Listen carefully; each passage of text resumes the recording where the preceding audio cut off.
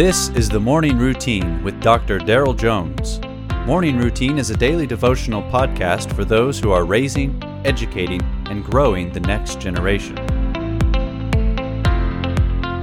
Well, congratulations, you did it. It is May 31st. Can you believe it? You made it to the end of the month, and I'm proud of you. You did it. I knew you could do it.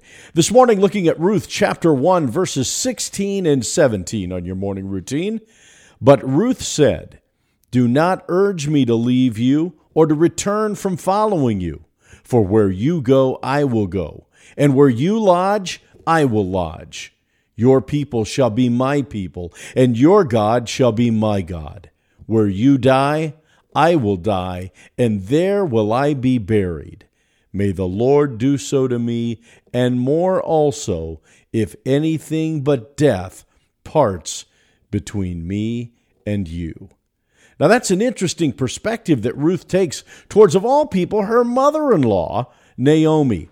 Ruth was a Moabite woman. She was born in Moab, and it's interesting that in the Old Testament, this book of the Bible is named after her, a Moabite woman who commits her loyalty to her mother-in-law, a Jewish woman, Naomi. Naomi had 2 sons and a husband. They were all killed in the first chapter of Ruth. And these 2 daughter-in-laws have a great dilemma. It's interesting to me that Naomi encourages both of them to go back to Moab, to go back to their parents. She's trying to bless them for the blessing that they have been to her family, that they need to make this decision on their own. She's not trying to manipulate them. Oh my gosh, you need to stay with me. What will I do if you leave? No, this decision she is completely laying at their feet. In fact, her encouragement is, I'll be okay. You go be okay and salvage a life. But both of these daughters-in-law, Orpah as well as Ruth, make an amazing pledge of allegiance. They had the same reaction. They wept and they said, "We will stay with you." But as time went on, these 2 women acted in 2 completely different ways. Orpah went back to Moab, but Ruth stayed with Naomi. It's almost like they both had an emotional moment that as time went on, this emotional moment really hadn't been thought through. Matthew Henry once wrote, "Thoughts ripened into resolve by serious consideration are likely to be kept always in the imagination of the heart, whereas what is soon ripe is soon rotten." Well, interestingly, Orpah made a quick decision that quickly she left, whereas Ruth stayed.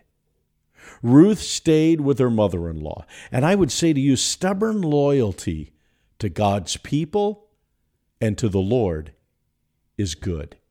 Each of us have opportunities at times to consider, what will we do and where will we go? Do we try something new? Do we do something different? I would encourage you, where is God? Where is His people? And where you find Him active, never leave there. Whether it's easy or whether it's difficult, stay with God.